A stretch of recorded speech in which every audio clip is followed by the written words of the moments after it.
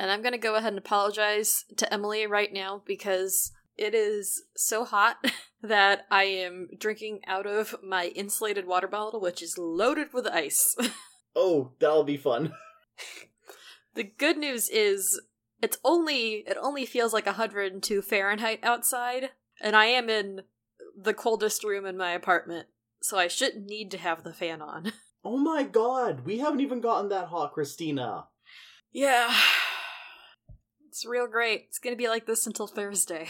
And today is Sunday. Climate change is real. Yeah. And that's all I want to say about it, otherwise I'll have depression. Look, all I will say about this is that I would like to meet the 8 richest men in the world, because of course they're all men, and give them each a swift kick in the dick. Yeah. And of course this is not legally permissible because it's not a 0 chance, but it is infinitesimal chance that I would ever meet one of the richest people on the planet Earth. We should put them through their own Hunger Games. We should, that'd be fun. It's like, listen, I know the idea of doing the Capitol Games was bad, and that's why Katniss killed President Coin, but also, like, I get it. Well, the difference between the Capitol Games and what I'm going to call the Billionaire Games... Yes. Or the Ludicrously Wealthy Games, will workshop the title, is that the Capitol Games was still going to be a lottery that would include people who may have only been complicit by situation and not by deliberate action. And it was also going to be children. Yes, and it was also going to be children. Whereas our Billionaire Games are terrible grown men who are only alive because they can afford good healthcare. And to buy friends. Yes. And to ruin the entire state of the earth. Yes. But like I said, let's not get stuck talking about sad things. Don't talk about the climate. Don't talk about the economy. Also, don't talk about film and television. Yeah. Unless it's like a specific subsection of A24 things. Or Dropout. Yes. I mean, Dropout was weird to begin with because they weren't sure if they even fell under things that would have to be strike because they're like semi-scripted, but they're not union scripted. It was a weird thing that they had a lot of members that are part of the unions, but it wasn't necessarily a union show, but they wanted to match the union, but now they're good. And also they were never on TV. They're all on like exclusively streaming web video, which I know is not, it is similar to like big name streaming, but it's also different in that clearly they care about their employees. Yeah, it's a weird, I don't understand it because I'm not in it, but I trust them. Yeah. I trust Sam Reich. Yeah, I am Sam Reich? Very glad. What's his name? He's your friend, Mo. He is primarily your friend. No, I'm not talking about Sam Gash, my Sam friend Gash. Of the show. I'm talking about Sam Reich, the owner of Dropout. I forgot our friend Sam's last name until I said it out loud. I'm going to go congratulate him for his purchase of Dropout TV. We should actually start the episode proper. Let's actually start the episode. I'll put the theme song here. Sweet. Actually, I won't put the theme song here because while Glee is still struck work, they don't even get a parody theme. Take that, MP, and ANT, what are the ANTMT, the Itty Bitty Titty Committee. AMTNP. AMTPTPTPT. Get bent. Support the WGA. Support SAG-AFTRA. Support the striking hotel workers. Support the striking hotel workers. Support everyone who has been, is, or is going to be on strike. Yeah. God, I wish that were me. The potential VFX unionization. Literally anything happening with the Animation Guild. If reality show workers can unionize, that'd be hype. If getting on a reality show automatically gets you into a union, then all the right-wingers who try and make a quick buck off of reality shows won't want to join because they don't want to be in a union. And so all reality shows will devolve into leftist infighting, which I think will be funny. Oh, you know what we could do for our theme song? We could just insert the song "There Is Power in a Union." Yes. With credit, of course. Put in Seize the Day. Amen. Open the gates and seize the day. Open the gates and seize the day. Send up a call and join the fray. Send up a call and join the fray. I've never seen Newsies. I've only ever seen the review of Newsies from the Nostalgia Chicks. The old Lindsay Ellis when she was the Nostalgia Chick and she still had her Nostalgia Chick posse. It's a surprisingly decent movie. I don't doubt that. Everyone who's seen Newsies has liked Newsies. I've never met a person who has disliked Newsies. Yeah. It is very camp. Serge is a big Newsies head, but of course he is because it's his favorite leftist musical.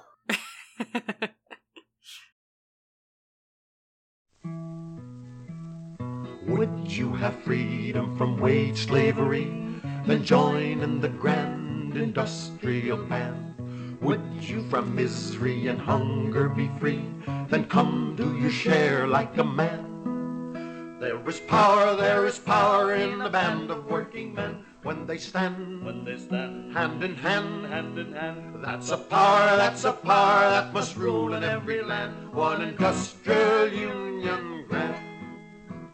Would you have mansions of gold in the sky and live in a shack away in the back? Anyways, hi! Welcome to Loser Like Me, a podcast that is explicitly not talking about Glee or the Glee Project because the former is a struck work and the latter is not a struck work, but it would involve having to discuss the former struck work, so we're like, we might as well skip that one too. Yeah, and even though we are not talking about either the scripted television series or the not scripted technically, but still an associated reality competition show, because we respect and support the Writers Guild of America and SAG-AFTRA. Even though we are not members ourselves, it is important to support people and everything. And it's the right thing to do. Forever. Solidarity forever. But we are not talking about that today, because good news is that even though normally our bonus content is talking about TV shows or movies that the cast of Glee has been involved in, we are avoiding doing that. But did you know that people from the cast of Glee have written books? What? I actually didn't know this. So it's time for book club. Yay! And what better to talk about for our first Glee Club book club than a book that was actively being written during the production of Glee. So, for today, we are going to be talking about Chris Colfer's book, the first entry in the Land of Stories series, called The Wishing Spell. It's not technically the first thing he ever wrote for a book, but it is the first in a long-running and still actively publishing series. So it's still happening. Hopefully the strike will end before we work our way through the entire series, but we do have a lot of stuff we can talk about in the meantime.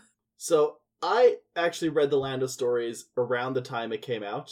Mm-hmm. And I liked it fine, but also wasn't a book that I was super, super invested in. Like, I truly only read it because I was a big Gleek at the time. Mm-hmm. Mm-hmm. And I wasn't hooked hard enough to go and collect the other stories as they came out. Eventually I did pick up the sequel, but I never got around to reading it. And then when I was clearing out my bookshelf, I decided that I wasn't going to worry about them anyways, and I had no reason to, and I would never be talking about them on the Glee podcast. So I took them and I sold them off to my used bookstore for store credit, and I used that to get some other books. And then the strike happened, and then I realized that I actually forgot to take the second book with me. So I'm out here with just book 2. And I never read these books when they were actively being released. I was, aware of them being published. Like, oh, hey, Chris is writing, kids' books. That seems very cool and kind of up his alley. And then, when we decided that we were going to be discussing The Land of Stories, The Wishing Spell, I was very happy to find that my local library has multiple copies of all of the books. And because it didn't get to my library until about 5 days ago. I only have read up through the beginning of chapter 10 of the first book. But you know what? That's fine, because it means we can just stretch this out a little bit longer. Yeah. Listen, I don't want to be stuck being a book podcast for too long, because that means the strike has been going for too long, and AMPTP are sucking eggs. But also, yes, it's good to have a little bit of wiggle room, so that it's like, well, we can stretch it if we need to. I don't want to, but if we need to. Yes. And also, I'm very glad that it is something that's good about reading, like, kids' books and YA is that it's, generally speaking, a pretty quick read. Yeah, that's true. Is the font big? No, the font is not big, but I'm gonna compare this to... Actually, one sec, let me pull up the name of the other book that I'm trying to read right now. So, the other book that I'm reading at the moment is a book called Burnout: The Secret to Unlocking the Stress Cycle. Oh boy. I figured that out. I got off of Twitter and Instagram. Well, it's a book that is very interesting and helpful and is much cheaper than therapy. But True. It is also the kind of book where, like, I read, 5 pages and then I have to sit there and just go, damn. And texting pictures of excerpts from this book to all of my friends, this is why we are the way we are. Here is a survival tactic. So, having a kid's book to read that I'm getting through at a relatively decent pace when I make the time to read is refreshing. Which is not to say that, books written for adults suck, but, it's easier to read a kid's book because they're meant for kids. Yeah. If all you have the brain power for is engaging with a kid's book, that's fine, and you should do it. Exactly. Plus, life's too short. Read a kid's book. So, should we get started? Let's get started. Okay, I'm gonna read first the publisher's summary from the inside front cover. Through the mysterious powers of a cherished book of stories, twins Alex and Connor leave the world behind and find themselves in a foreign land full of wonder and magic, where they come face to face with the fairy tale characters they grew up reading about. And I also want to read Chris Colfer's dedication, which is to his grandma, for being his first editor and giving him the best writing advice he's ever received. Christopher, I think you should wait until you're done with elementary school before worrying about being a failed writer. And that was just so delightful to me. That's big. That's a big grandma move. But yeah, it's been such a long time since I've talked about a book. I guess we kind of just do a broad strokes recap, and I will specifically mention the funny notes. bits. Since you actually have been reading it, you're going to have to give the plot stuff, Yeah. and I'll chime in with stuff I remember. Or go, Mhm. whoa, if I have not remembered it until just now. So, the prologue, the intro to the book The Wishing Spell, is titled The Queen's Visit, and basically it's Queen Snow White, who has, survived the events of the Snow White fable. We are in post-game territory. Visiting the imprisoned evil stepmother, so she didn't die in this version, they just put her in prison, and Snow White is like, hey, even though you were terrible and you've tried to kill me at least 4 times, 3 of which you attempted yourself, so yikes. But she still says, even though you have tried to have me killed 4 times, you are still the only maternal figure that I have ever known, because her bio mom died when she was born. And basically she's trying to talk to the evil stepmother, the evil queen, why did you do all of this? I am good and I do not understand evil. Tell me your backstory. Show me that you can be redeemed, because I've been believing in you for however many years, and I don't want my faith in you to have been misplaced. And she says, oh, well, sure, I'll tell you, Snow White. Just sit down on this random stool in my jail cell, and I'll tell you my story. And also, it's worth mentioning that the evil queen's magic mirror is not with her in her jail cell, which is good. But she does have this stone heart. At this point, I am unclear if it is a heart which has been calcified, or a piece of stone carved into the shape of a human heart. Either way, yikes. Is it heart-shaped like a heart like the suit, or a heart like a pa-dum heart? Ba-dum heart. Ah. We know it's not Snow White's heart, though, so that's a good thing. Or is it? Maybe there's a big twist at the end. Look, this isn't Kingdom Hearts. We don't have to worry about Sure. that. Yes, we can discuss Kingdom Hearts. You know my favorite thing about Kingdom Hearts 3? Shoot. Is that in the Pirates of the Caribbean world, the Organization 13 and Sora and crew are spending the whole time trying to find the dead man's chest because they heard someone's heart is inside it. And when they get there and they open it up, and it's a real, an ooey gooey real person heart, a biological heart, and they're like, Yeah. what? what are we supposed to do with this? God. My favorite thing about Kingdom Hearts 3 is they had to add Kairi content in the post game because she had jack shit to do in the regular game. So much of Kingdom Hearts is people going, Kairi's important, trust me. Hey, at least Aqua's important. Yeah, Aqua's important. At least Kingdom Hearts has one well-fleshed-out female character. Well, two if you count Maleficent. I'm gonna say, are we gonna include, like, Shion in there, or... I view Shion as non-binary, so... Fair. Go listen to Kingdom Hearts. It's good. Yes. It's fun. I have not listened to Kingdom Hearts because I just realized last week that my Patreon feed apparently got disconnected from Overcasts, and I have to get it back. Whoa. It is what it is. But anyway, back to the book at hand. Chapter 1. Once Upon a Time. And this is when I thought, is the Evil Queen telling a story of these two middle school kids who are just living boring lives? Like, is her evil backstory going to be that she was their teacher and they hated her? Once upon a time, there were two normal children and they did normal things. And that's why it's so scary, is because they're so normal. That's not the point so far, it seems like. We start the book proper with a literature lesson being taught to a bunch of 6th graders. The teacher's name is Mrs. Peters, and she really loves stories and the power of a narrative to improve people and, like, give them hope in trying times because of remembering all the fables they learned and stuff. And she is described very unflatteringly, and she has this class of 6th graders, none of whom are especially interested in participating, which, fair. Except for one of our two protagonists, whose name is Alex Bailey. She is a teacher's pet. She is a go-getter. She loves to read. She doesn't interact well, if at all, with her other peers. She has no friends. She mentions that she spends her lunch breaks, like, reading by herself in the library. But she really loves fantasies and fables and stories. And everyone else is kind of like, okay, we don't have to answer because Alex is going to answer all of the questions for us.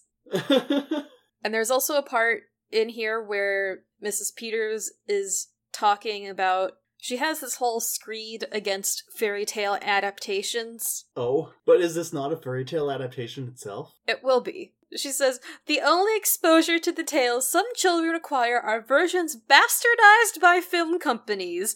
Fairy tale adaptations are usually stripped of every moral and lesson the stories were originally intended to teach, and replaced with singing and dancing forest animals. I recently read that films are being created depicting Cinderella as a struggling hip-hop singer, and Sleeping Beauty as a warrior princess battling zombies. I would watch both of those. I would too, honestly. Like, okay, hang on. I will say, dude, like, even if you're a hip-hop star battling zombies, or whatever it was. No, that's both of them. Whether you're a hip-hop star or you're battling zombies, if you find yourself in a fairy tale adaptation, you should endeavor to keep the original themes of the fairy tale involved. Cough, bad Cinderella cough. Yeah. Or actually, you also do try to put a new spin on it. Cough. Mind you, okay, I guess the movie actually attempted to do something original with it. The book was boring as hell, because it was literally just Pride and Prejudice and there were random zombies involved. At least the movie had the decency... Actually, I can't speak of the movie. Never mind. Don't watch the movie. Don't watch the movie now. Emily, whenever we say a movie, you just have to bleep out the name. Or a TV show. Those are the new cusses. We're probably fine. We're probably allowed to say that movies exist. It's just, it's funnier that way, okay? Yeah, that's true. It is for the bit. Yes. This, oh my god, with only this to talk about, this podcast is going to be nothing but bits. Excellent. I love a bit. But yeah, back to the story at hand. That paragraph that I just read was what reminded me that, oh yeah, this was written in 2012. This was the hot take of the time. Yeah, that's fair.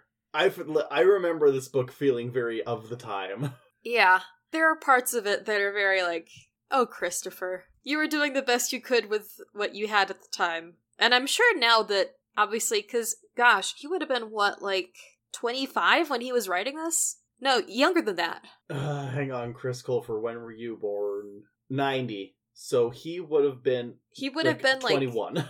Yeah, like he was 21 when he was writing this, and now he's 33, so I'm sure that his writing is much more nuanced now.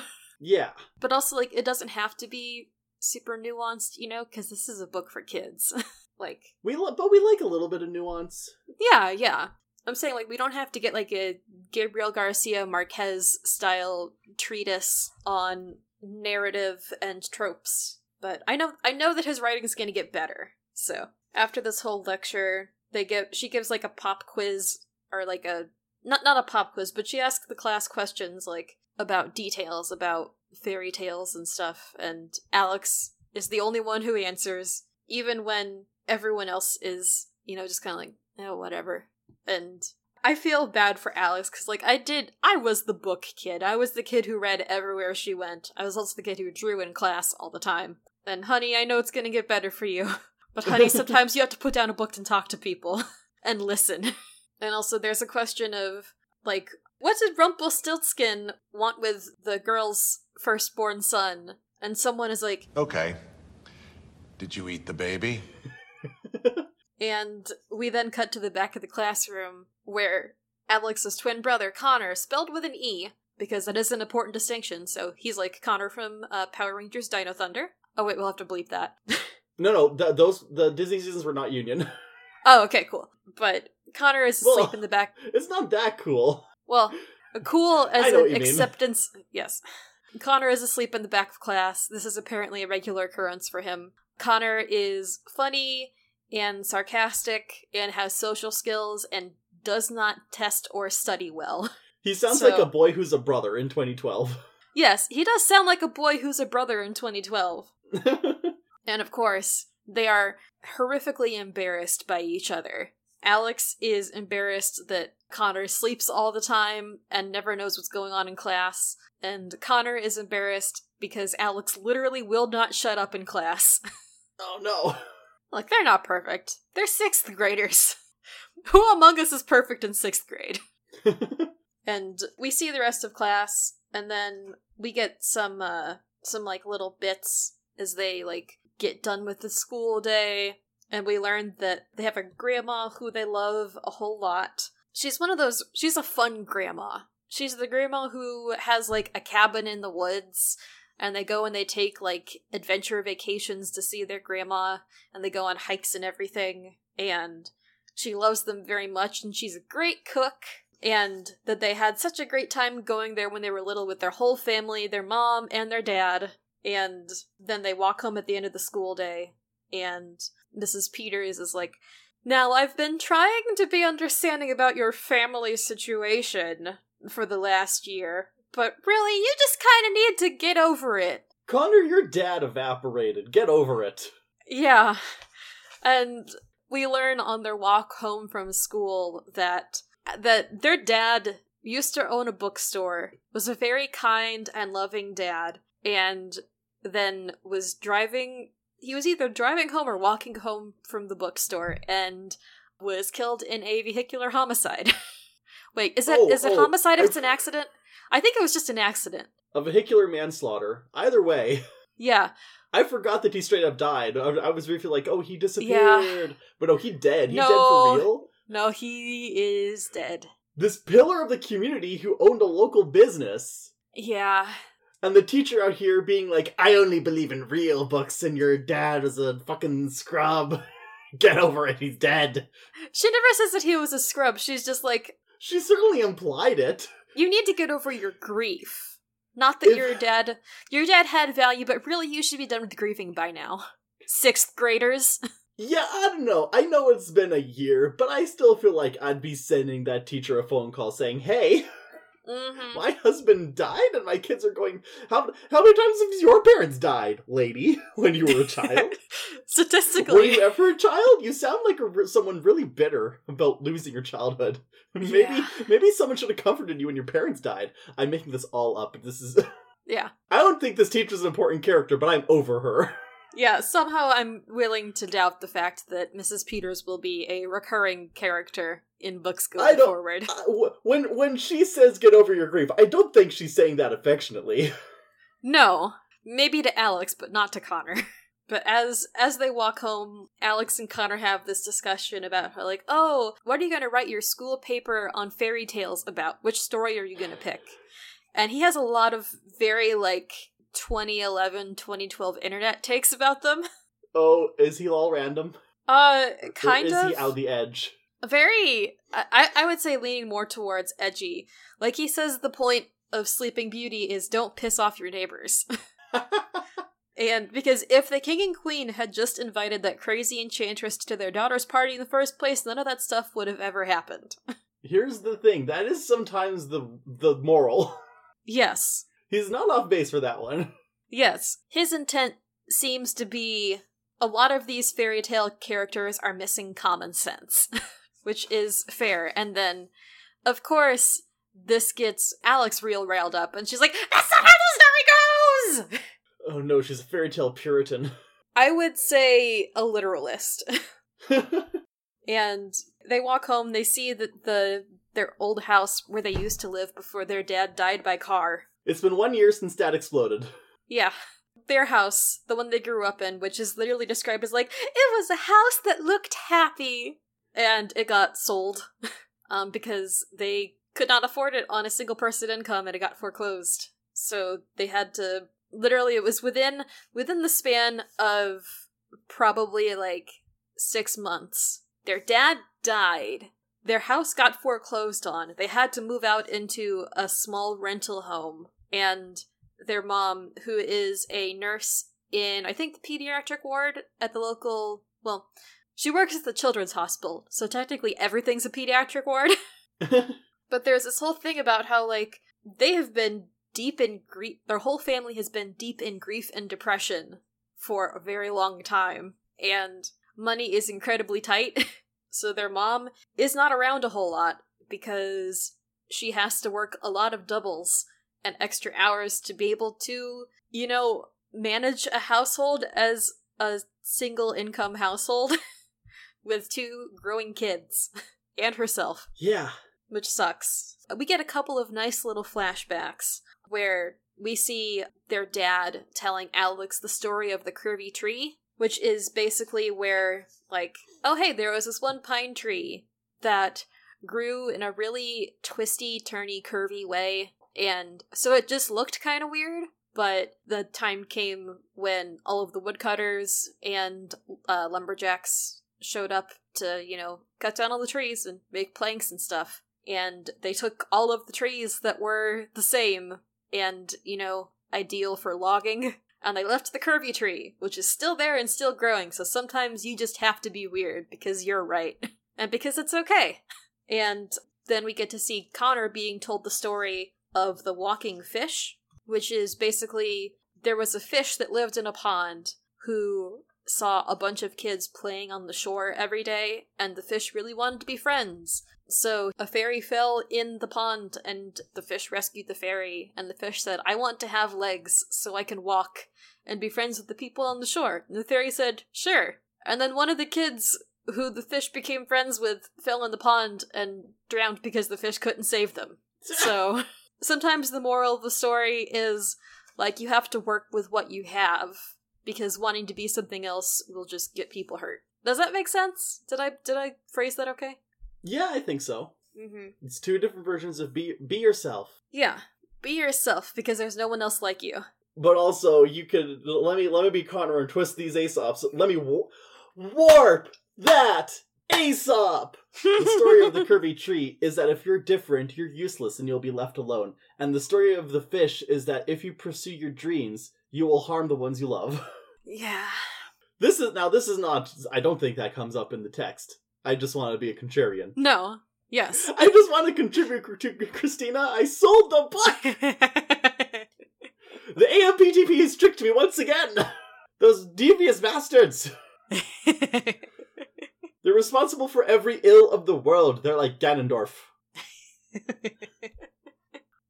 Real quick, I do have to mention here that, like, when they get home from school, we see a bit about, like, what their bedrooms look like. You know, Alex's is full of books, and Connor's looks like a cave where he hibernates. Which, that was me. I kept my room very dark because I really loved, because sleeping, great. And I still do that, but now I have blackout curtains. This is definitely, I can tell at this age, Chris Colfer is like, well, I'm attracted to him, but also, ugh, boys, they're so messy. I also do have to mention that when he is describing Connor's bedroom, Chris Colfer does take specific mention of a half-eaten grilled cheese rested on the floor and had been there far too long for anyone's peace of mind. Grilled Jesus lives! Oh my gosh, I heard the echo from that. But yeah, hashtag grilled Jesus lives. Spread the word. Yeah, truly, imagine all the bacterial cultures in that thing. But yeah, that just delighted me. It was like, that one's for the people who found you by watching you on Glee. We have a little conversation where their mom gets home from work because she is on her lunch break while working a double. And this is apparently really the only time of day where they see her. Because she is, like, here's the thing. I think there should be a strike of nurses next. Yes. Because nurses and medical professionals deserve good working conditions. And I'm not just saying that because my sister-in-law is a nurse. Listen, anyone who is... everyone should strike. Yes. Or not everyone should strike, because striking isn't the goal, but everyone should endeavor for a union and make it very clear that striking's on the table. Mm-hmm. If the demands, the very reasonable demands of pay a living wage and hire enough people to run the business. Mm-hmm. Mm-hmm. Their little family has a nice little conversation where basically she's like, why are you guys so sad? And they're like, the house sold. Or like, our house got sold. Someone bought it. And this whole family, they're doing a big thing of, they're really trying to keep brave faces up for each other. And, you know, like, as soon as we catch up on our bills, we'll move into a bigger and better house. And Mrs. Bailey is saying that, and the kids are like, Mom, we know you're lying, but we appreciate you're trying to make us feel better. Because they're all depressed, and they're all sad. Which is just the same thing twice. They're not just depressed, they're also sad. Yeah. The double whammy. Listen, it's fine. If I had $1 for every time my uncle has described something as different but not the same, you'd have a lot of nickels, I bet. Well, yeah. Yeah, if I had $1 for every time he said that, but he has to pay me in nickels. But yeah, Alex mentions that Connor fell asleep in class again, and he says, oh, I have my rubber band trick that I do to keep myself awake, which is basically he keeps a rubber band around his wrist, and then if he's falling asleep, he will snap it against his wrist. Which is maybe not the best way to stay awake in class. Yeah, because I tried this, and here's the problem. When you're falling asleep, you forget about the rubber band, because you're asleep. Yeah. One time I fell asleep in class and really did just slam my head directly into my textbook. Oh no, Tanner. And I never took a 7 a.m. class after that. Yeah. Really, there should be new rules for academia where, like... Well, no, because, maybe, listen, like, later starts. A 7 a.m. class might be great for some people if they have it in their means to go to sleep early and wake up early. But me? Tanner? No. Bad idea. I was stretching my means of capability. Yeah, dude. We see real quickly that Mrs. Bailey gets a phone call because apparently tomorrow is the twins' 12th birthday and she had the whole day off work. But of course, the hospital is understaffed and I'm sure they're not paying their nurses enough. So she gets called in for, I'm assuming it will end up being a double on the twins' birthday. And they're like, no, we're gonna be alone on our birthdays. We weren't really expecting anything special anyway. And there's a nice sentence here where it says, the situation made Mrs. Bailey feel like she was the worst mother in the world, and their understanding made her feel even worse. She would have much rather watched them throw a fit, or get angry, or show any emotions appropriate for their age. They were too young to be used to disappointment. Woof. Yeah, that's a real one. It is a real one. And to cheer them up, she says, you know what your dad would say if he were here? He'd say, right now we're living in an ugly chapter of our lives, but books always get better. And they're like, sure, Mom. But then we see the next day where they'll do their presentations and everything. I'm like, hey, here's your book report on your fables. And Alex talks about Cinderella, and she says, it's not about a man saving a woman, it's about karma. And that as long as you have hope, everything can get better, basically. And I'm like, okay. And then Alex gives his talk, which is about the boy who cried wolf. And basically, he says the moral of the boy who cried wolf is pay attention to your kids and don't expect them to be perfect all the time. I wonder if that moral is at all influenced by the fact that his mom has to work a double. Oh, I'm sure they're absolutely disconnected events.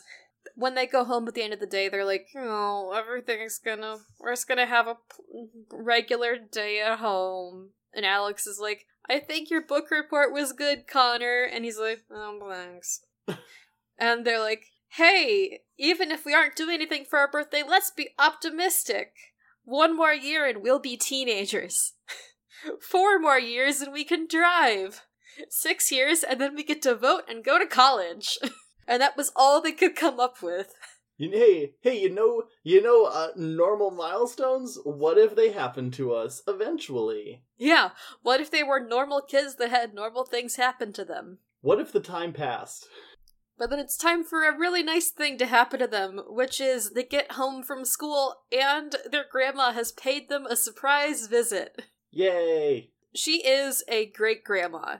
She is happy, she is nice, she shows up and all she wears is like bright colors, her hair is like braided back, she always carries around like her big purse and everything, and she always wears her wedding ring, because their grandpa has been dead for a long time apparently. Sorry. We can't have a single alive dad in this book apparently. Apparently. At least so far. At least in the first half. And it turns out that apparently their mom called her to ask her to stay with the kids for their birthday because she has to be at work. And she's like, come on in! Like, help me bring stuff in, but don't look in the presents! And they're like, presents! Like normal 6th graders. And of course, she shows up but is like, well, I'm planning on cooking the twins a huge birthday dinner, and while I was at the grocery store, I picked up a couple more things. Which means, of course, that she bought them groceries for, like, a month and a half. And also, because she's an awesome grandma, she's like, let me just go ahead and I'm gonna take these unpaid bills, put them in my bag, and I'll take care of it. Grandma's got it. Which is just really sweet. Yeah. And there's this nice little part where Mrs. Bailey says, like, you've already helped us so much. Like, I don't even know where we'd be right now if it weren't for you. I could never ask you for anything else. And Grandma says, you're not asking, I'm offering. Which is, I think, a really nice turn of phrase, and I'm probably going to end up using that. Mm-hmm. Especially when, it is hard to articulate your own needs, and asking for help is difficult sometimes. Yeah. And so then Alex and Connor have the best birthday dinner ever. She cooks them plates of mashed potatoes and macaroni and cheese, oven-roasted chicken with carrots and peas, and freshly baked rolls. Carb heaven.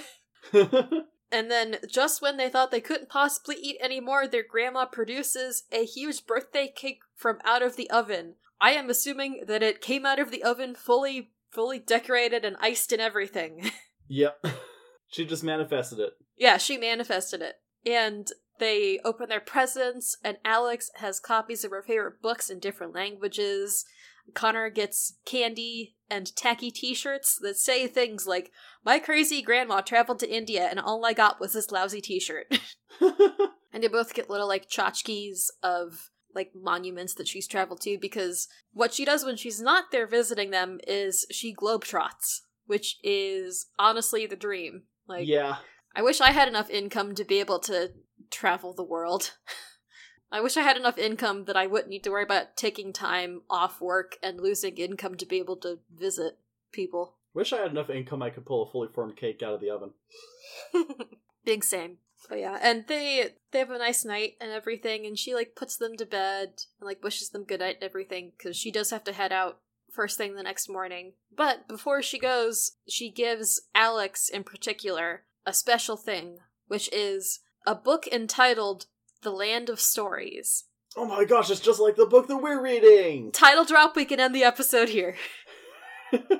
Or no, she gives it to both of the twins, but Alex is the one who, like, holds on to it. Because this is the book that they read from when they were little kids. Like, it's been a family heirloom for a very long time. And they're like, we are way too young to have this family heirloom, Grandma. And she's like, I've memorized all of them, it's okay. It's important to you and you should keep it. You've memorized the entire book. Hey, she might be a grandma, but my impression is that she's a grandma, but she's like a grandma in her late 50s, early 60s. She is a vivacious grandma. This isn't an age joke. This is you memorized an entire book. That's difficult for anybody. That is fair. And true.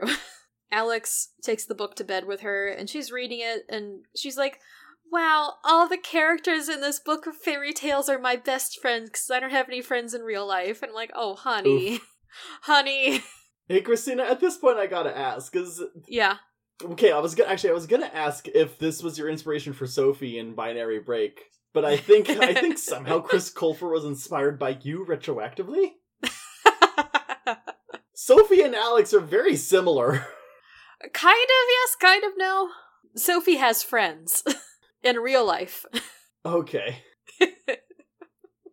But I will take the compliment. And Alex is like, wow, I wish we could choose which world we lived in. I wish I could travel in this book and be friends with all the characters in the book. And I mean, whomst among us has not wished that at some point? Yeah. And then as she goes to bed, the book starts, like, humming and buzzing. It's getting a text.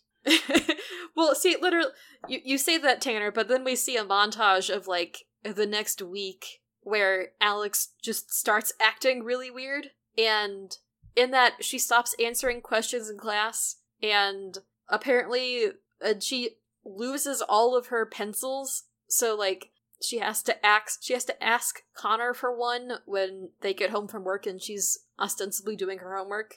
And she's just hiding in her room all the time. And he's like, don't you have hundreds of pencils? And she's like, I've lost them.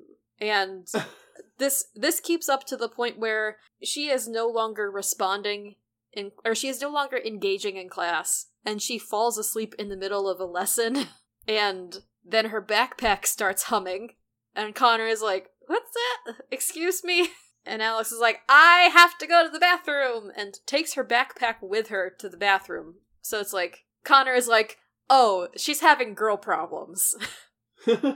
And because they're twins and they're siblings, he follows her out of class and to the bathroom, where it turns out that she has brought the Land of Stories to school with her, and it is glowing and humming. And she tells the book, please turn off, I'm at school, I can't get caught with you here. And Connor is like, see, I thought that Mom gave you a cell phone and she just didn't tell me. Because he'd been hearing the humming, like, through the adjoining wall between their bedrooms. And he's like, but then I was like, who would be texting you? Like, you don't have any friends. You don't have anyone to text you. And she's like, and the narrator was like, this was rude, but also true. And then it turns out that they open the book. Well, Alex opens the book to show Connor what's going on. And there is no more text on the pages because the book is glowing. Like, we are talking incandescent. And they're like, what are we gonna do? And Alex is like, we're gonna worry about it when we get home. And so they go back to class. And then the book starts humming again. And the teacher this time is able to hear the humming. It's gotten that loud. And she's like, whatever that noise is, it's gotta stop or I'm gonna take it. Whatever that device is, whatever is making the humming, I'm gonna take it. I hope she grabs the book and it blows her up. No. She's, like, walking up to Alex's desk where, you know, her book bag sounds like there's a lot of bees in there. And from the back of the class, Connor throws a history book at the teacher's head and hits her in the head. Bro! Or, specifically, he hits her in her poofy, probably hairsprayed to death updo. Like... Okay. That's a little less... Listen, okay... I know I was joking, but whipping a book at someone is a lot. And I know he's doing it to protect his sister. It just feels so visceral. Yeah. he, apparently he threw the book at her so hard that it made a dent in her hair. Of course, he gets detention for this. For, assaulting his teacher. Yeah. And the narrative has something like, he might not have done the right thing as a student, but he did the right thing as a brother. And I'm like, you are going to be facing in-school suspension, probably. Yeah. So he has to stay late after school to, get his detention slips. And it is multiple, because she hands him, and I quote, a large stack of detention slips.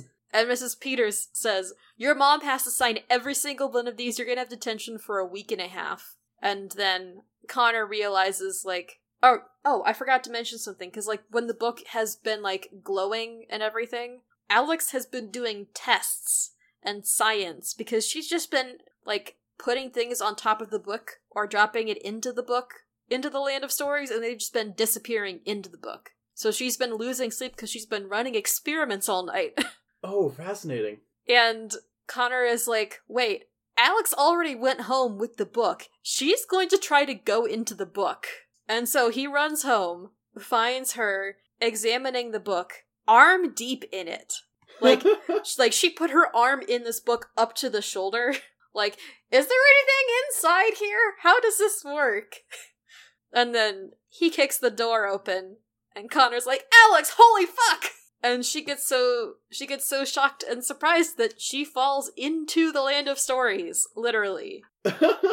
And then being a good brother, Connor also jumps into the book to follow his sister, which is nice. Christina, these two are they're so Sophie and Geordie coded. Actually, hang on. Hasn't Chris Colfer said that he based the siblings off of himself and his sister? Maybe? I feel like I read that at some point. I'm gonna be honest, I didn't even know that he had a sister. I hope I'm not making this all up whole cloth. Let's see if I can find that. I mean, look, I would absolutely not be surprised. Author inserts are a time-honored and venerable tradition, in Kidlit especially. Well, TV Tropes has a spoiler-tagged section for an author avatar in-universe, but I think we can probably rest assured that this is, in fact, based on Chris Colfer and his sister. Yeah, I don't think that would be a big stretch. It does say on Wikipedia that when he was 7, his younger sister was diagnosed with epilepsy, and that while he craved attention from his parents, he diverted to his sister's health, and as a coping mechanism, he retreated into his imagination and began writing fairy tales. So actually, yeah, I don't think it's much of a stretch to say that Alex is Chris Colfer's sister and Connor is Chris. Or rather, Chris not knowing how to do sexuality stuff yet, probably at this time. He's probably like, I better make Connor the opposite of myself. Yeah.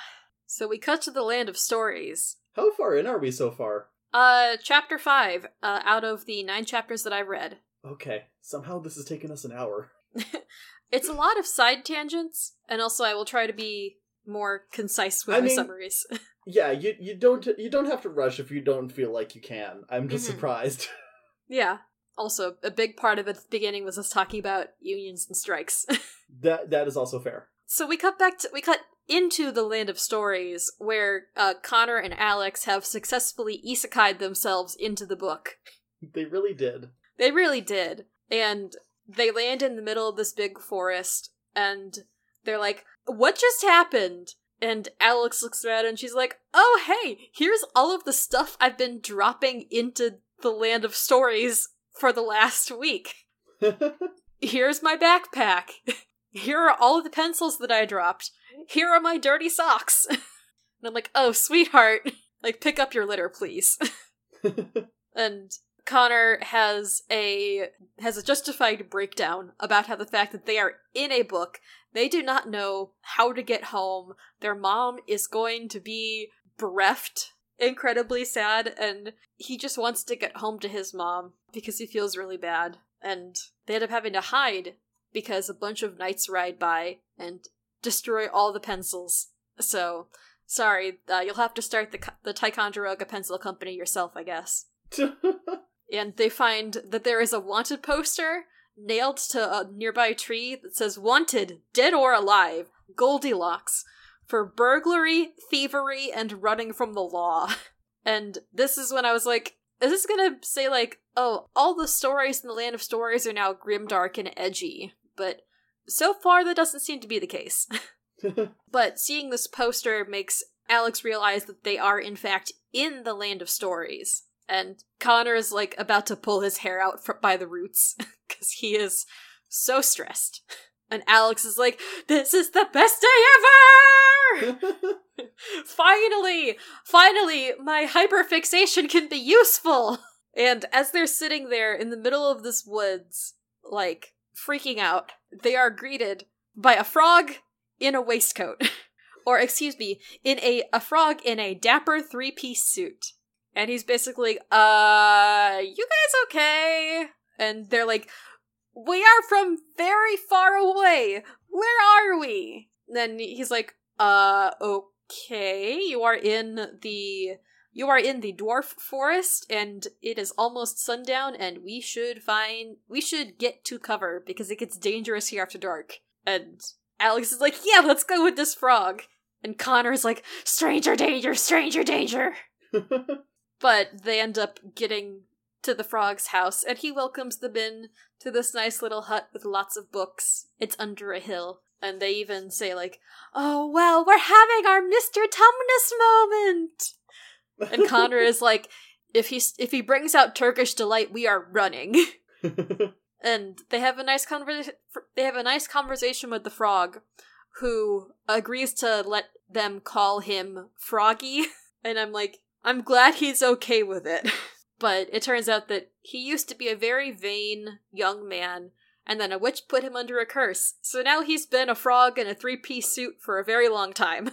Ain't that just the way? Ain't that just the way? Sometimes you just get turned into a frog. Happens to the best of us. Happens to the best of us and to the worst of us. Should happen to more of the worst of us. They have a nice conversation about like, hey, how did you get here? And they're like, we kind of just got here. And they introduce themselves, and Froggy is like, oh, are you the Alex Bailey, as in this book belongs to Alex Bailey? Because Alex was dropping her own books into the book, and Froggy found them and took them back to his house, where he's been reading all her books, and he's like, wow, this is a book about cars. What's a car? And I think that's kind of fun. And we get some info dump about how basically the Land of Stories has like, so technically there's 9 kingdoms and 1 unincorporated territory. Okay. Yeah. So it's one off from the other book series that I doubt Chris Colfer read before writing this, which is probably for the best.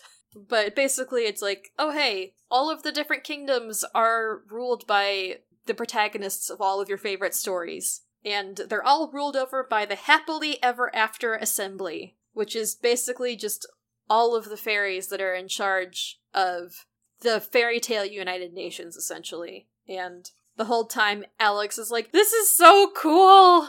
Like, all of my favorite fairy tale characters are alive, and they exist, and Cinderella and King Charming are gonna have a baby!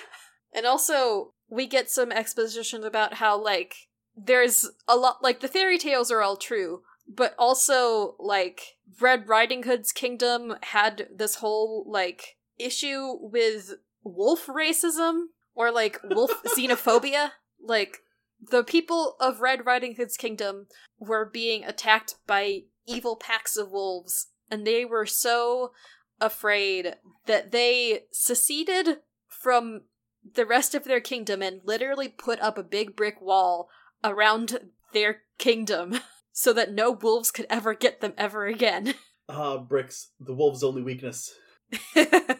I mean, probably literally. I haven't gotten there yet, but I'm sure that's where it's going. Yeah, because you know Three Little Pigs. I do know Three Little Pigs.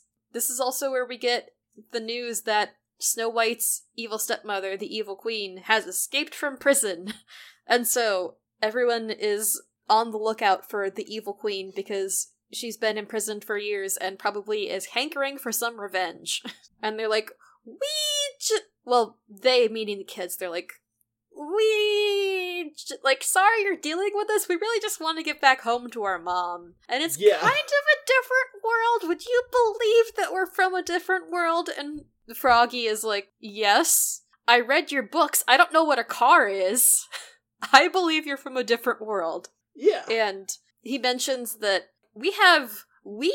in the land of stories, they have their own silly kid stories. And one of them is about the wishing spell. It is a legendary spell comprised of a list of items, and apparently, when you put the items together, you are granted one wish. So, it's the hair of gold, the whole thing from Into the Woods. I forget the litany. Hang on, let me... The cow is white as milk, the cape is red as blood, the hair is yellow as corn, the slipper as pure as gold. And a couple other things, but that's that's basically it. 2 cups of sugar, 3 eggs.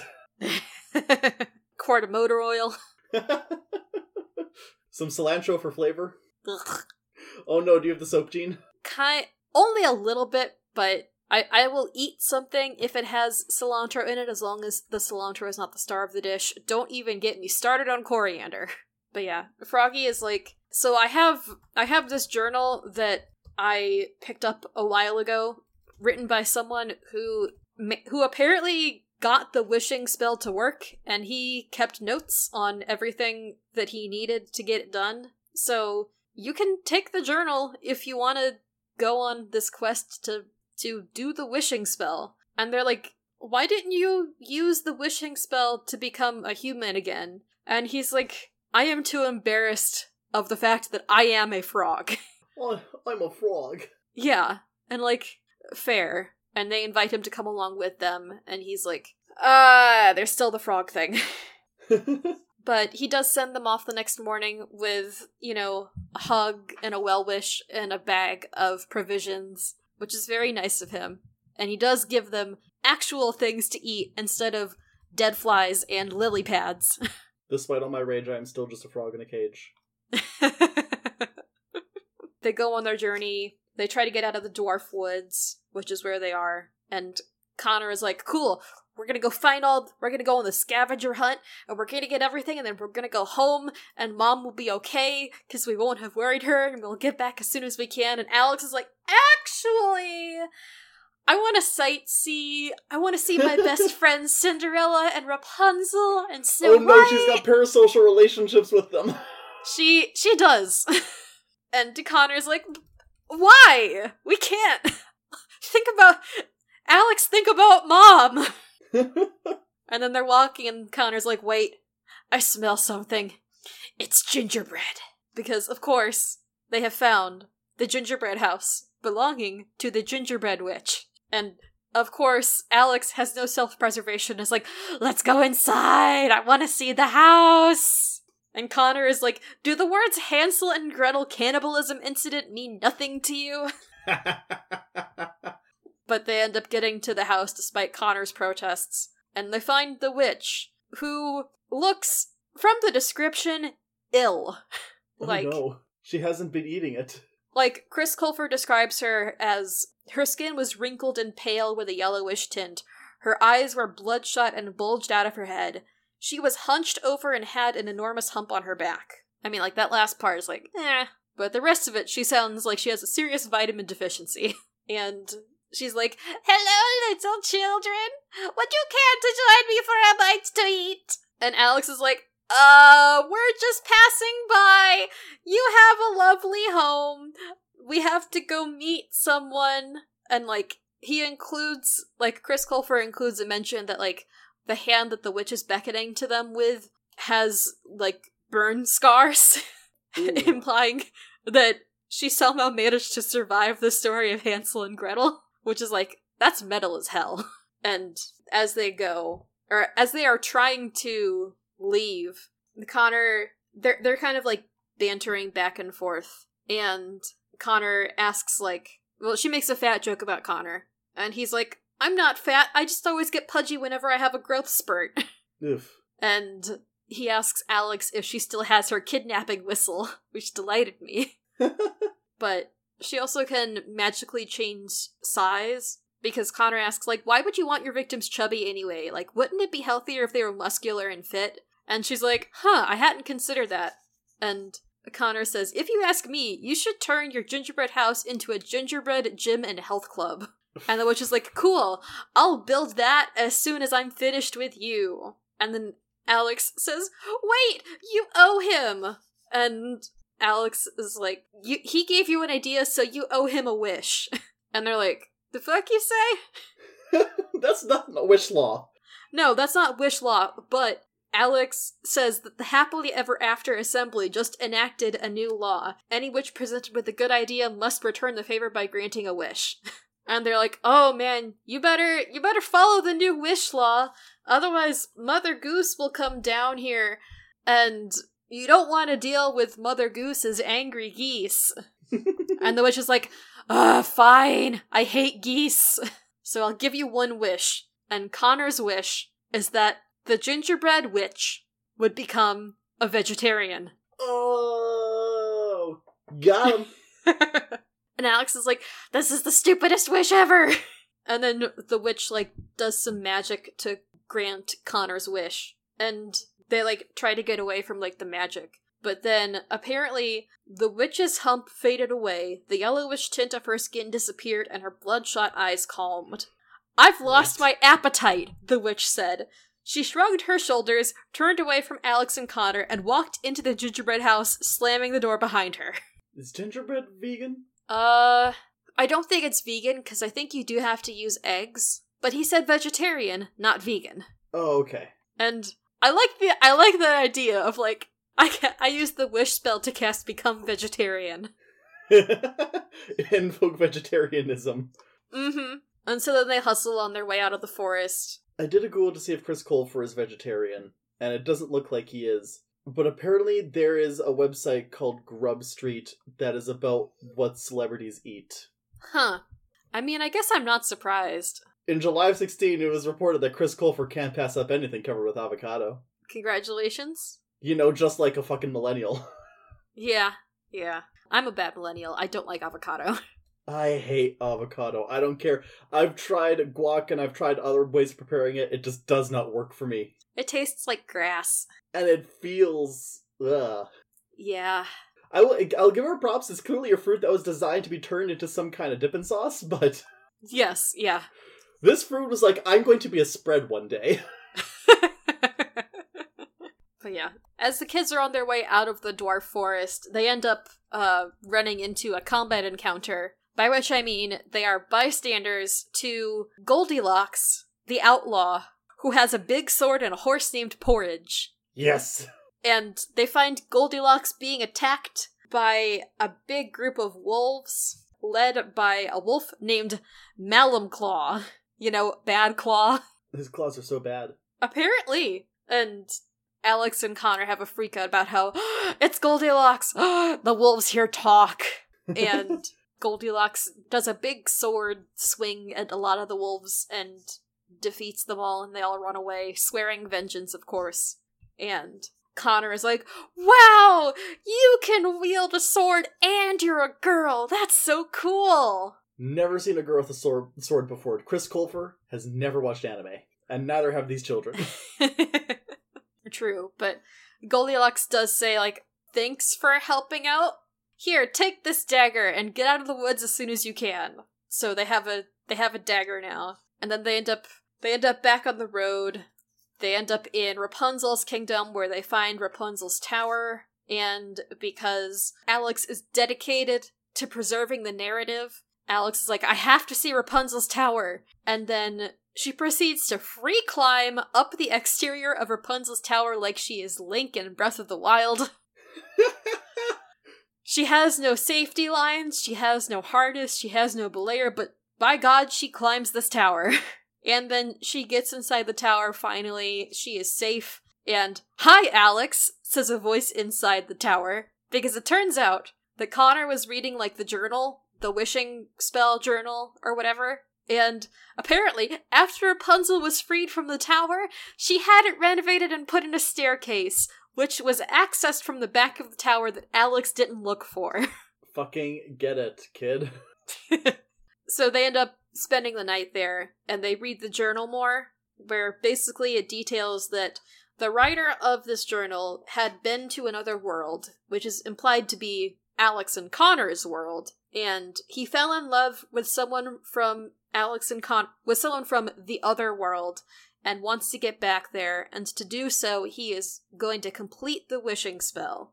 After having gone on a whole long quest of finding the traveling tradesman, who was apparently the only one with knowledge of where to get the ingredients for the wishing spell, and this witch named Hagatha, and Hagatha was the one who told the journal writer the list of ingredients, and she says that the ingredients for the wishing spell are glass that housed a lonely soul up till midnight's final toll, a saber from the deepest sea, meant for a groom's mortality, the bark of a basket held in fright while running from a bark with bite, a stony crown that's made to share, found deep within a savage lair, a needle that pierced the lovely skin of a princess with beauty found within, a wavy lock of golden rope that once was freedom's only hope, glittering jewels whose value increased after preserving the false deceased, and teardrops of a maiden fairy feeling neither magical nor merry. So the rhyme scheme could use a little bit of work, but it's not bad.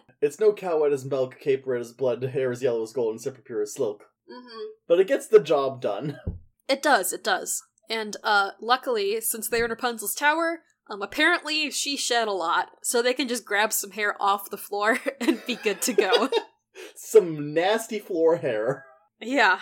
And they managed to deduce that the other ingredients are Cinderella's slipper, part of Red Riding Hood's basket, Sleeping Beauty's magic spindle, jewels from Snow White's glass casket, and fairy tears, and they're unsure about the saber from the deepest sea meant for a groom's mortality, which I'm assuming is going to be the knife or sword that the Little Mermaid was supposed to kill Prince Eric with.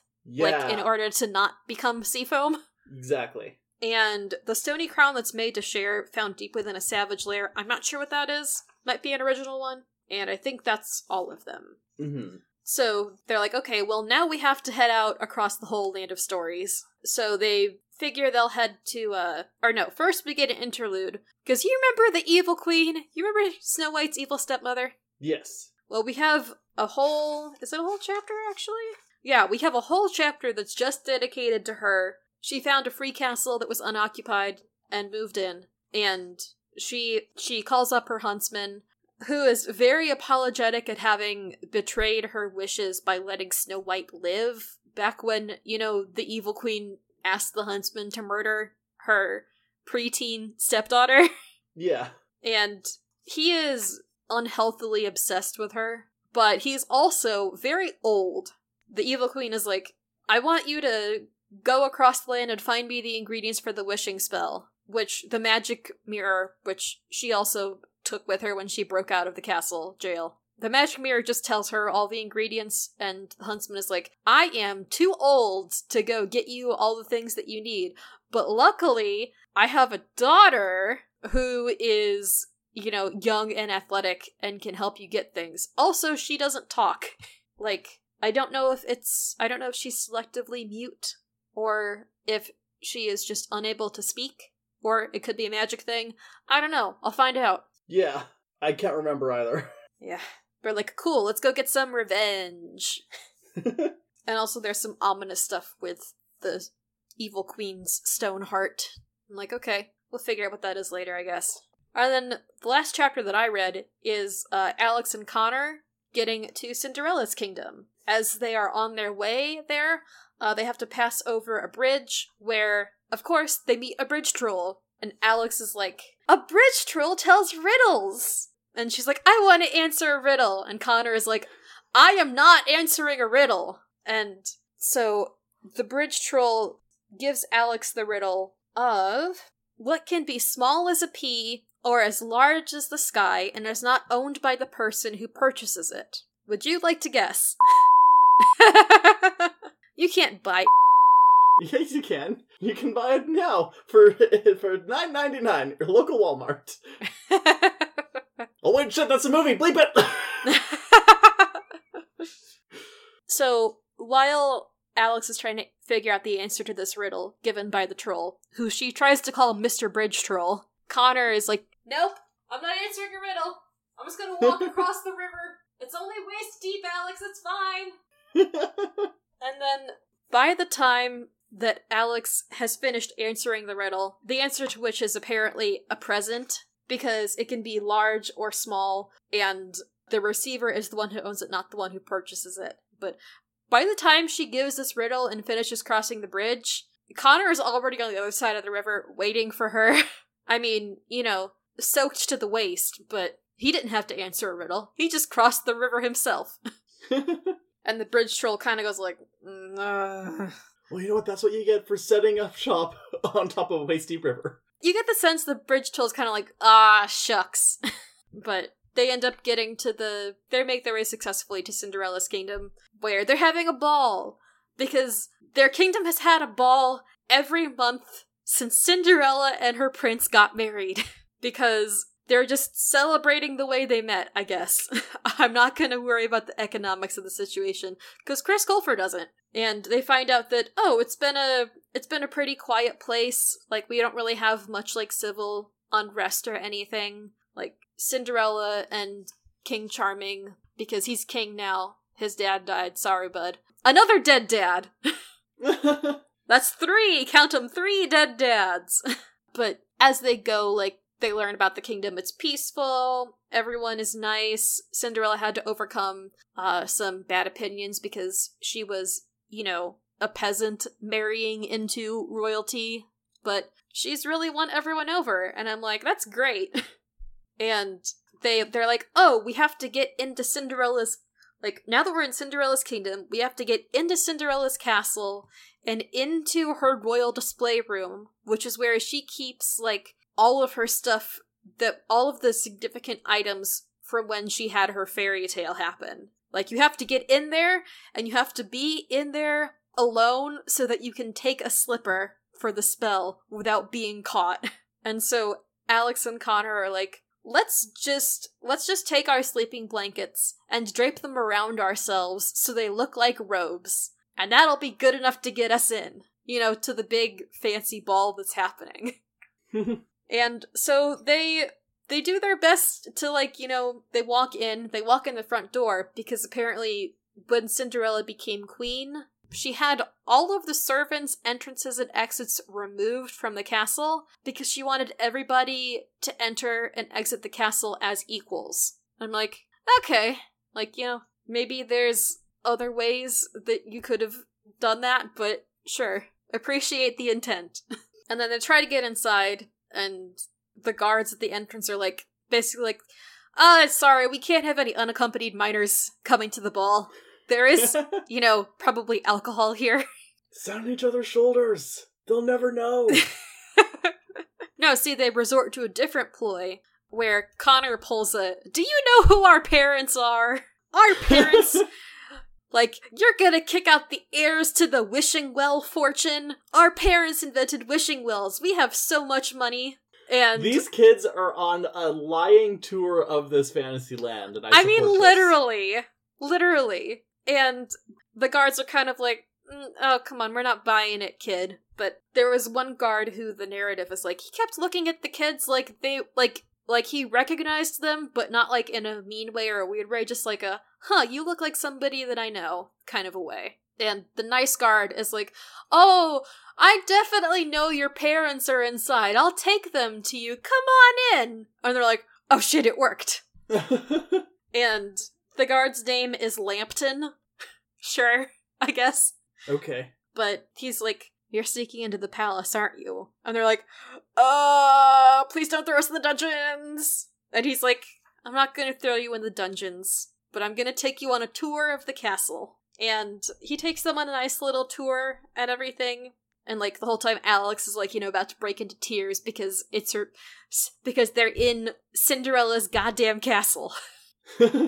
Obviously, swear words are my own.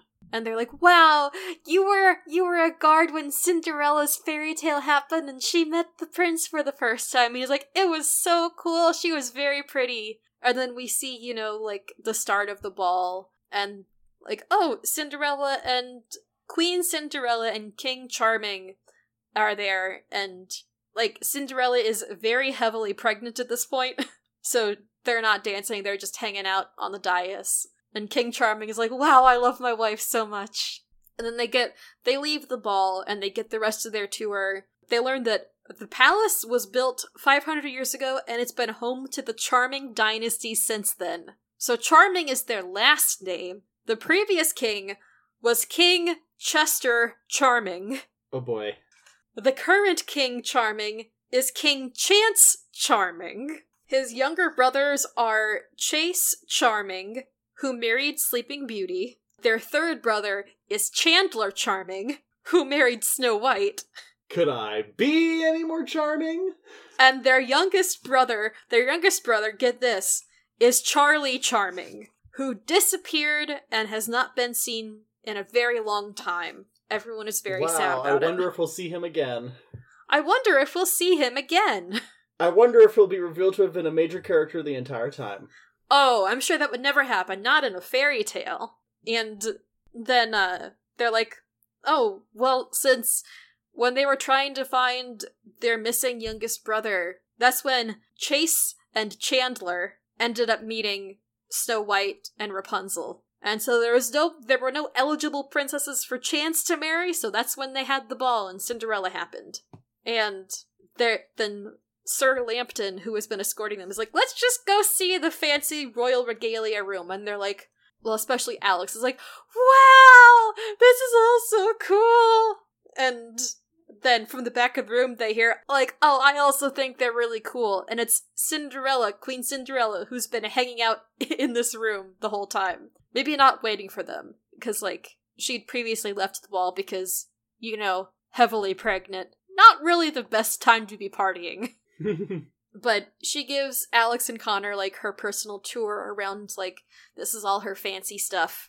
And she's like, oh yeah, like, here's the broom and mop and bucket that I danced with when I was little and cleaning my stepmother's house and pretending to be at a ball myself. Like, here are the raggedy old clothes that my fairy godmother turned into a beautiful ball gown. They turn back into a ball gown whenever my fairy godmother visits.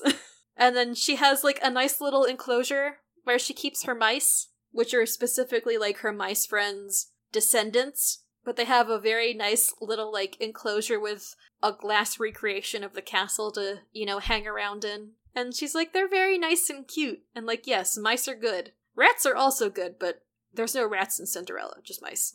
And then finally there's the glass slippers, and Alex gets to hold the glass slipper. And the whole time Connor is like, steal it, steal it, steal it, steal it, steal it. But Cinderella is like, she has this whole monologue about how, like, yeah, everyone is like, there's no easy ending to a story like you get at the end of a fable. Like, yeah, I married the prince, and then everyone thought I was stupid. People called me the Pumpkin Princess or the Mouse Monarch. Oof. When they found out how I ended up marrying a prince and becoming eventually a queen. And she's like, but I had to earn the kingdom's respect. And I'm like, you know, I like that. And when being a public monarch is a lot, I just come in here and I hang out and I have some quiet time and I remember how I got here. And, like, you can never please anyone. Or you can never please everyone. And Alex is like, wow, here's your slipper back. And Connor is like, what the fuck are you doing? And then they get called back to the ballroom because the people from Snow White's kingdom are here, like, hey, the evil queen broke out, so let us know if you hear any intel on where she is or what's going on. Thanks, bye! And so the twins end up having to leave early. But then, on their way out, literally on a cart out of town, they find one of Cinderella's slippers in their bag. They don't know how it got there, because they certainly didn't take it. But that is as far as I got in the Land of Stories. It is fun. It is interesting. Yeah, it's... Like I said, I remember it being a good book that just didn't make as much of an impact on me at the time. Mm-hmm. I do remember it doing some fun twists on the fairy tales and whatnot, which I always love a twisted fairy tale. I cannot necessarily cite my sources on that because they are struck works. I don't know, I guess Never After, I only watched clips of Never After, and I liked a lot of the stuff that happened in it. That's the Dimension 20 show. Ah, okay. And also the Eldraine setting for Magic the Gathering is fairy tale based. Oh, nice. And they've got they don't twist the things as much as just things happen that are clearly inspired by fairy tales. Mm-hmm. Like, I think they do just have the straight up, the Snow Queen is one of the main characters in the upcoming set. It's fairy tales. They're public domain. You don't have to file the serial numbers off. Oh, yeah. Which is great. I don't know. I think one thing that I really enjoy about the Land of Stories so far is I really like the realistic post-game or getting to see, like, what realistically happened, like, after the fairy tales completed. Like, yeah, of course Rapunzel, like, if Rapunzel would not bulldoze the tower to the ground, like, yeah, she'd put in a staircase. Like, yeah. Yeah. Cinderella would have to actually, like, win the approval of the populace, and she was able to do so. And yes, bricks would be super effective against wolves. Yes. You can just make people be a vegetarian. Yeah, I really like what they do with the Sleeping Beauty when they get to Sleeping Beauty. Mm-hmm. I think that's in, like, 2 chapters. I think the Red Riding Hood one is next, yeah. I mean, you're halfway through, so at this point it's pretty much like a tale per chapter, I think. Yeah. Also, I will read the acknowledgements at the back of the book when we do the second episode on this. Yeah. I did read the acknowledgements ahead of time, and they're super cute. Well, that's nice. Mm-hmm. Also, one other thing I thought about is that with all these fairy tale retellings of, like, we went to the other world and the fairy tales were real, it always amuses me that, like, yes, and these fairy tales happened about 20 years ago. They've been in our world for hundreds of years, but they happened just long enough ago that important people could have teenage to grown-up children. Mm-hmm. I don't know, I kind of like that, though. That's always bugged me. Like, at least a certain show that came out in 2000, a certain miniseries, at least that one had the decency to say that everyone was descendants of people. Because that's... Yes. Gotcha. Everyone, I hope you figure out from context clues what films we're talking about. Films and TV shows. But yeah, that's the show. That's the book. That's half the book. Here's a card I hope I get in the next Eldraine set. The Goose Mother? The Goose Mother! It's a bird Oh my hydra. God, it's the Bird Hydra! This is what y'all were talking about. I hadn't seen the Goose Mother before. Oh, is this a white, blue, black card? No, it's blue-green. Blue-green, gotcha. Nice. The cacophony that the Goose Mother must create wherever she goes. Once the whole set has been revealed, I'm gonna create a deck that's called Untitled Goose Deck. Oh, I love that, Tanner. I have a fun story about geese, actually. Do you want to share it on the podcast, or do you want to share it after? No, I can share it on the podcast, and it can be either cut content or blooper or whatever. But okay, tell the geese story, and then we should probably wrap things up. Yes, yeah. Super quick, the geese story is, at work, we have there's an outdoor walking path that, we can go hang out at when it's not hellish outside. And it is kind of like, there's a fence around the property, but on the other side of the fence is a big drainage pond, where usually there is quite a large group of Canadian geese that will just hang out and, menace the ducks and stuff. And a couple weeks ago, when it was not hellish outside, my coworkers and I were on a walk, and we saw this, evenly spaced line of Canadian geese that were all waiting their turn to get into the drainage pond by walking under a part of the fence that had been curled up. I cannot overestimate how much there was this waiting line of geese equidistant from each other, waiting to walk under the fence and into the pond. And I'm like, they have wings! They could just fly over the fence! But no, they were waiting their goddamn turns to walk into the drainage pond. They're very orderly geese. Apparently. I wish they would be maybe a little bit more orderly in where they decide to poop, because they always poop on the sidewalks instead of, in the grass. And I'm sick of having to step over goose poop. But yeah, waiting line of geese. Bizarre. One time, me and my friends were going on a walk around the park, and there was several families of geese crossing the street. And when I say the street, I mean we were at a part of the park that was next to a fairly busy street, and traffic was backed up because there were so many geese and goslings crossing. Oh man. I bet that was adorable, though. It was. But also we're like, okay, they've got babies and they're moving, so keep a 5 feet of distance. Anyways, I started, so you get to lead us out. All right. Oh, real quick before we do close out, if you want something to listen to that is not about Struck Work, Tanner and I are both part of a new Digimon actual play podcast. It is called Digimon Binary Break, and in addition to the two of us, it also involves a lot of former guests of the show, and it is a real fun time, and I'm very proud of it. I'm very proud of my friends, and I want everyone to listen to it and say good things about my friends who are all doing very good work. And I'm in the pilot, and I'm helping with behind-the-scenes stuff, and Christina plays Sophie, who, as we've discussed on this episode, is very similar to Alex from Land of Stories. And I'm excited to see the rest of people see how things turn out. See? Yeah. It'll be an adventure, one way or the other.